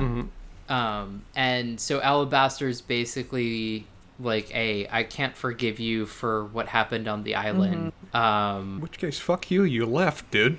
You didn't have a choice, but come on. Oh, okay, so I get so where he's Spencer, coming from. like the words that you say, like he left, like yes, it's technically correct, sort of, but I feel like kidnapped is a little bit more on point. There was a I lack feel of like will doesn't attached, really do yes. justice to what happened in He that didn't book. Yeah. buy the plane ticket. He was kind of, So- putting the passenger carrier. You know, like mentor, groomer, abuser, like leaving, I like to keep to a theme. Go forceful on. abduction, like they're essentially the same. Yes. But it is, and he clearly is still holding a grudge about this. He's also seems to be holding a grudge that, unlike him, she's lived a life. Yes. She's gotten married. She's had children. She's had a job. She's continued on, which either by conscious will or being denied it because of who he was with, Alabaster seems to have not at all had. Yeah. And Alabaster basically says, I'm done with this. We need to break the world and destroy it and remake it in a more reasonable way. This is also where we got the super creepy and crazy reveal that the food that Stone Eaters eat are the origins turning to stone, which they break off in pieces. Yeah, add that one to the list. So that one was a like really shocking reveal, and like what's Hoa been eating? With a very intimidating fang-staring grin from Antimony et Essun while that reveal was happening, too. Yeah, she like eats like his pinky She's or just something. like gnawing on him, which is like Yeah. real odd. Yeah, Let's point that out, that also Alabaster has started to live up to his name to a certain degree as he's gone very stony. yes. Again, like next episode conversation of what the fuck is that a thing? Why is that a thing? Yeah. There are And really then- no answers to that question. Like, I don't know. Yeah, but we can at least sort of like toss out our random Within BS the that we world. can come up Within the with. world, yeah. Man, I'll toss out just to start that it seems in some ways a connection to the magic of the Guardians, because that's the only time we've seen them turn to stone in that kind of fashion. It may suggest some kind of common origin or technological connection between them. Yeah. I was thinking that, or certain dealings with the obelisk. Yeah. Yeah. Everything goes back to the obelisk, it seems. Yeah. Which, throughout that detail, because kind of burst over it, that Tunky also reveals that the obelisks were produced in the socket, and that's the basis of everything that has happened and how the world went wrong. Which is, Right. again, offered without any degree of explanation or follow-up. It's just kind of an off two-sentence line before, okay, now you need to go meet Alabaster. We'll get back to that eventually. Yeah, and I think the book basically ends on Alabaster like intensely like staring at Essun and going, "Have you ever heard of a moon?" Yeah. Yes. But before that question, there are like a couple of other, or at least one other instance of him like really maddeningly doing a sort of like, "Have it out yet?" And you're like, "What are you doing? You're being eaten by a thing. Could you not?" Yeah. Yeah, how are you coy right now? You're being eaten alive while turning into stone. You've lost your rights to be coy. It also, I mean, this is a reveal that we kind of already had put two and two together about, but we are now confirmed, particularly for Essun and also us, that it was Alabaster that ended the work. We kind of were already on... Well, so we are confirmed that it is Alabaster that destroyed the Fulcrum and the city that it was in, and presumably starting something. I mean, it was Antimony on the hill. Presumably it was Alabaster there as well. Wait, so In the prologue. Okay. That was my assumption. I don't remember that there's like a confirmed connection with that, because I thought that it could either be that or Muslim and Shimshena playing out. Oh, you thought it was in the past. Or Yes. okay. Oh, that's interesting. Okay. That is interesting. I did not see it that way. I saw it. So again, on my second reading, I'm still not sure. Like, it seems very possible, and that's, I think, the most likely thing, but again, it's not clear, and we kind of know that the Fulcrum and the capital city have been there for a while, and very possibly there since that time. But now we need to kind of talk about the prologues. We've kind of kept on breezing over it, but I interpret it very much that it was a human and a Stone Eater that were on that hill together, because he even refers to your people will retake the world. She's described in very stone fashion. She matches the description, I thought, of Antimony that we hear later. And then we hear now Alabaster admitting here at the end of the story that he was the one who did it. He is the one that cracked the crust that brought the new fifth season about. Yes. But we, as you say, we don't necessarily have a firm connection that those events are tied. Yes. I mean, so we definitely have a connection that the cataclysmic event that brought about the death of Uche is, and that'll be a really interesting thing, and I'm almost positive it's not addressed in the second book, but Alabaster essentially killed Uche. Indirectly. Yes. He definitely did kill all of his children. What? He talks about how yes. using the obelisk, to be able to connect to the magic of others, he then brought together the magic of all of his children as the node maintainers to bring about the power necessary to do as he did. And we hear directly said several times that many of the node maintainers died or were blown apart as part of either trying to stifle this separately or just part of the natural effect of the world blowing apart. Yeah. I thought it was like really pretty much intentional that all of the node maintainers were going to die, to end their suffering. Sure. Well, that is where the story really ends. It's a very real lackluster ending that we have to this whole. It's an abrupt and very odd question that just continues the infuriating nature of Alabaster's interactions with First Cyanide now as Sun. Yeah. Well, you said lackluster. I would not say lackluster. No, I mean, I don't think the ending to the book is lackluster at all. Okay. We have just been quite abrupt here. But yes, I think that's fine. Okay. I guess, like, it's sort of hard to tie this out, and I feel like the Essun chapters have less in them in many ways. It's much more a traveling experience that you get to understand more of the world. Mm-hmm. And then she's sort of wandering along and then hits a wall and gets told we need to make a moon, kind of. Her chapters aren't really meant to do much in the way of world building. They're not really meant to expand our knowledge base. They're meant to kind of tie things more intimately back to us again, given the fact that it's always through you. As I said, they're almost like a bit of a calm in between the storms, while unknowingly or not linking together various events in the other stories who eventually tell us that all of them are connected. But this, as you said, this data dump of a last section leaves us with so many additional topics to ponder as we go through various philosophical themes and questions and unanswered subjects that this story loves to throw at us. Yeah, and so we do have another couple of reveals that give more information and sort of ties everything together, which is the destruction of the island. Basically, her tapping into the Amethyst Obelisk, which is a living obelisk as opposed to the other obelisks that may or may not be. First of all, they cause the obelisk to follow her, and they've been following her sort of slowly since she's been traveling here. Which Tonki were. Right, and so so Spencer, you were wondering how Tonki found her. I was not wondering that. I was wondering Yes. Tonki's own personal ability to get into the scene and for how long that was. But you guys have reminded me and clarified a couple details there. Yeah, so I mean, also she could have just triangulated like 2 or 3 obelisks. Though I'm sort of wondering like why obelisks weren't hovering over the town that she was in. But anyway, Move really slow. Right. So her tapping into the obelisks basically made it so that she was hooked into the Stone Eater. And that's sort of when Hoa comes to find her or whatever.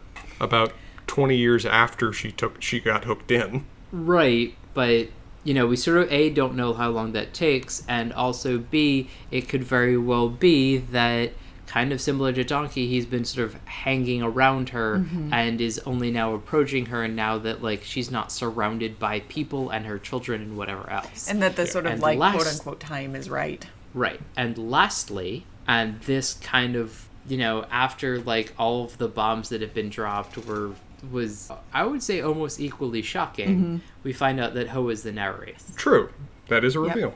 And that's a big seemingly reveal. significant. Yeah. It is.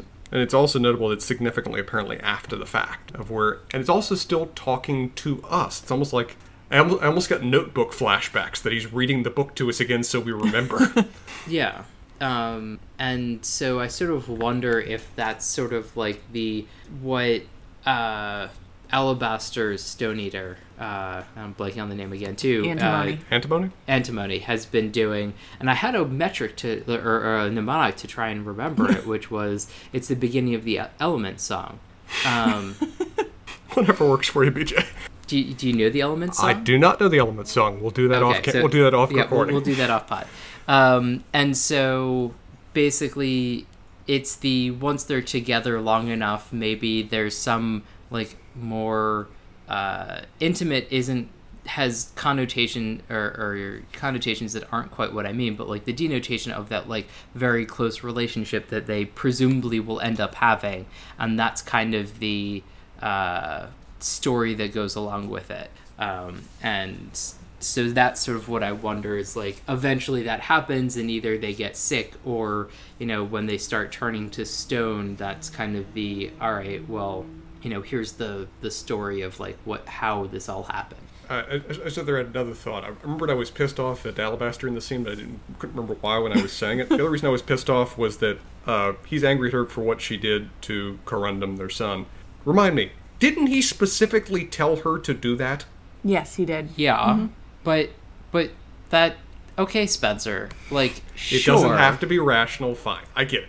But I feel like it is a very kind of normal emotional reaction, and something that he said at the time. He did. Like, you need to do this, and I'm going to hate you for it. I don't remember that second part of that, but it's a fair enough, reasonable conclusion from it. Regardless, is that even if it was the thing that was necessary to do, and even if I told you to do it, it's something that cannot be forgiven, just regardless of its necessity. Yeah, I'm with you. Like, he's still a dick. I was gonna say, like, plenty of marriages in this world break up when trauma happens. Yeah. Like, I think that's not at all unreasonable. It isn't. However you wish to describe what their relationship was and is now. They were co-parents. I mean, I think that's maybe not married, but about as close as you can get in this sort of world. Mm-hmm. Well, do we want to end things up here and go through what will probably be another 2 hours of questions and themes and ponderings that we have before this, over the course of this novel? If we limit ourselves, it might be. Yeah, we'll focus on the main ones.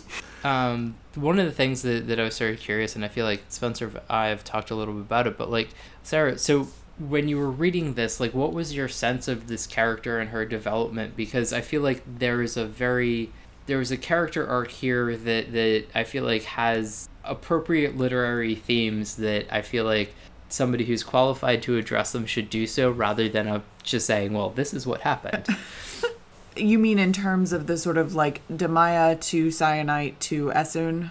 Well, that, and just also Essun's, like, progression. Oh, yeah. I mean, Essun's... I mean, I think Essun's progression itself is super, super interesting. I think you can talk about it in a number of different ways. I think, you know, one of the most obvious, and one that we've touched on a little bit, is this sort of understanding of trauma and how you deal with that. And I think, kind of as we were talking about at the very beginning of this episode, the stylistic and writerly way that Jemison really decides to portray Essun's grappling with trauma is super interesting, and super, like, invested.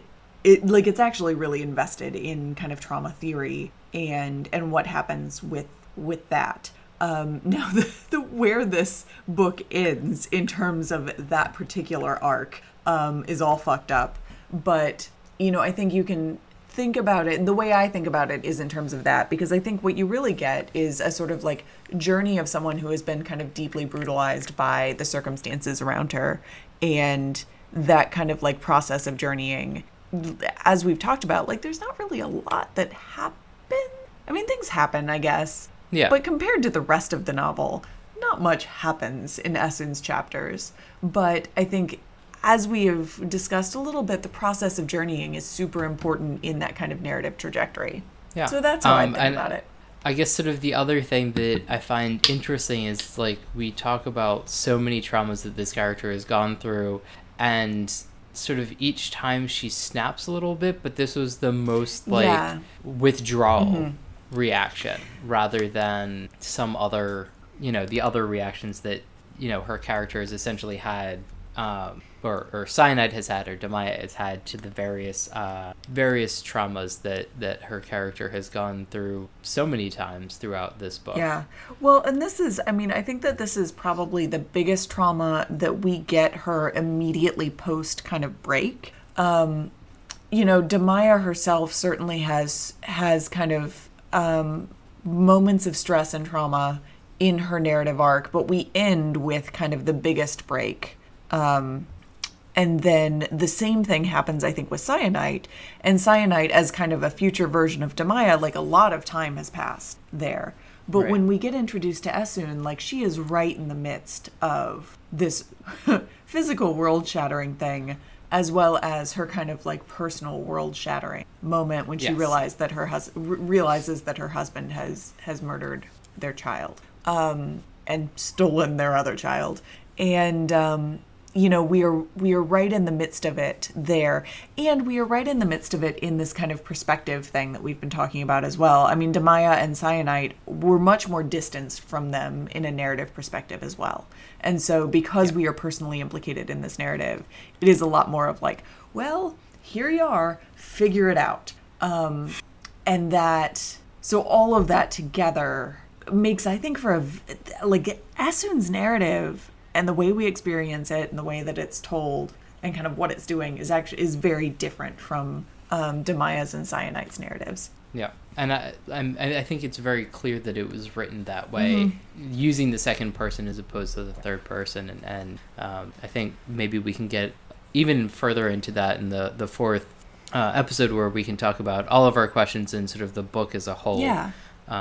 And go from there, because I know it is late on the sad coast, and I know Spencer's going to be up for another 4 or 5 hours, but I am not. I assume, Sarah, you go to sleep at normal hours. I do. So. It's past my bedtime.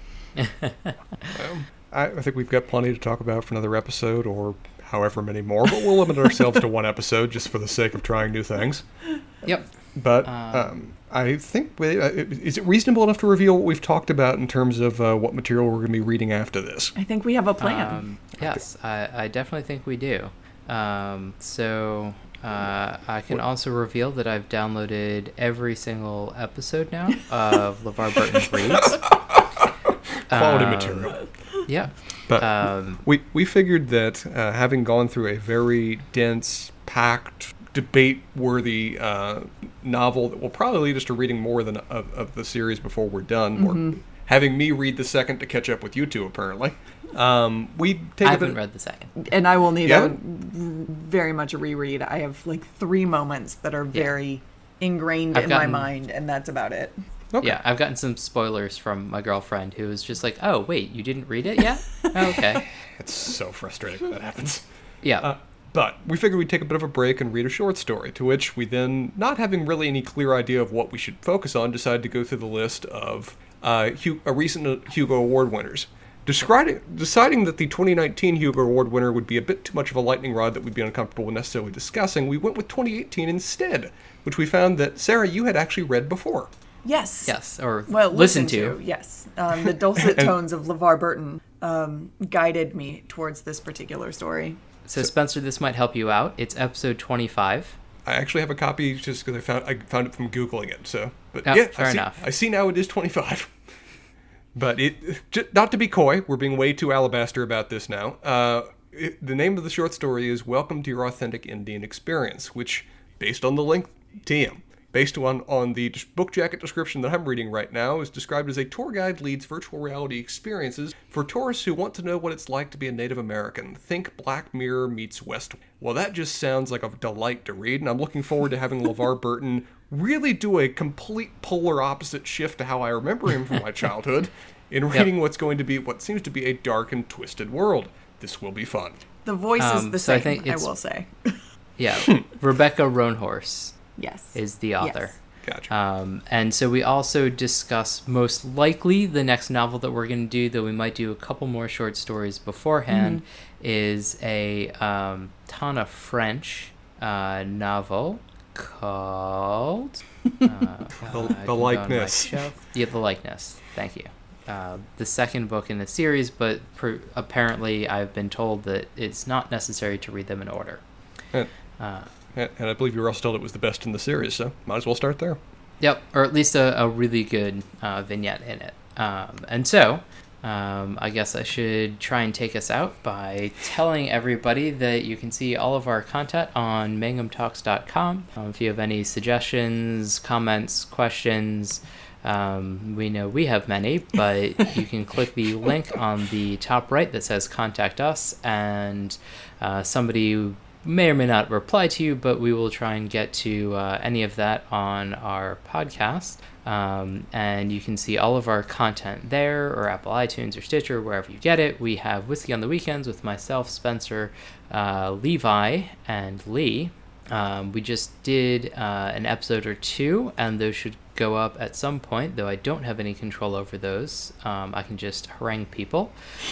There's supposedly Mangum Hoops, where Lee and Levi discuss basketball, but that's been on a little bit of a hiatus. There used to be Got Questions, but you can go through all of the past episodes, which I highly recommend and thoroughly enjoy, where they discuss all of the goings-on of the Game of Thrones TV series and a bunch of what Spencer likes to do, which is book nerd bitching. And then Lee and I supposedly have a podcast that we will definitely continue, and I have watched the thing that we're doing next, which is Mangum Laughs, where Lee and I watch some stand-up alone and very sober and completely dislike it because that is definitely not the way to consume it. And if any of those sound interesting to you, you can find them on Mangum Talks, as I said, Apple, iTunes, Stitcher, wherever you get your podcasts. And thank you for joining us. Thanks, y'all. Looking forward to next week when we finish off the 5th season and then move on to other great works. But till then, keep reading, and looking forward to your questions. All right, are we out? All right.